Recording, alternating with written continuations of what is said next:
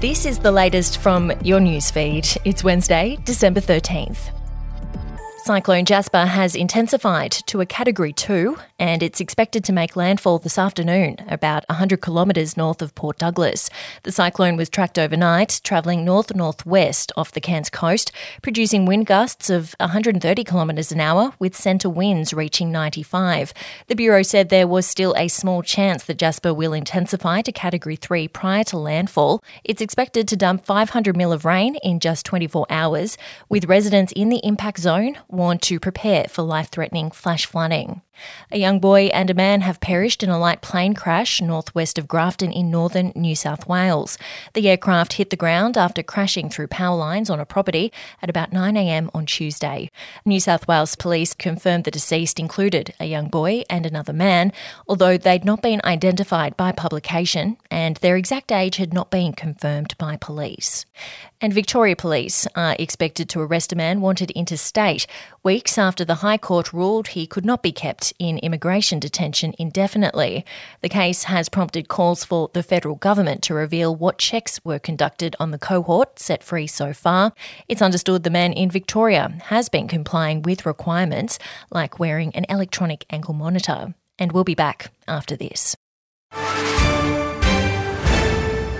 News doesn't have to be boring. The Brits have given Prince Harry a new nickname after yet another tell-all interview. Oh God, is it the Ginger Whinger?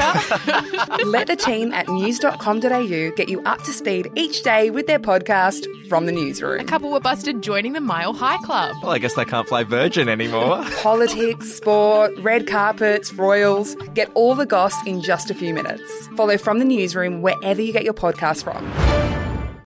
South Australian police are investigating whether a series of crimes are linked to a prominent doctor being attacked in his home. All available detectives from the Major Crime Investigation Branch have been allocated to investigate the attack on Dr. Michael Young inside his Gilberton home on Monday morning. A separate operation is also underway, with detectives probing a spate of attempted car thefts and break-ins. Dr. Young is the former head of the Women's and Children's Hospital Paediatric ICU and remains in hospital with life-threatening injuries. And Barbie has topped the newly revamped Golden Globes film nominations.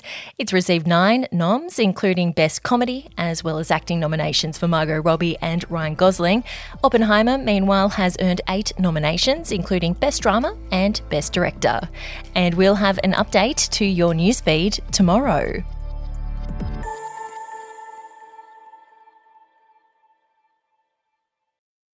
Australian history is full of colourful but forgotten characters, from alleyway gangsters to Cold War spies and eccentric entrepreneurs. There are hundreds of incredible stories of adventurous Aussies that never make it into our history books. Each week I talk to some of the country's greatest history authors, sleuths and yarn spinners to uncover the untold stories of some of our most interesting and offbeat ancestors. The show, In Black and White, can be found wherever you get your podcasts.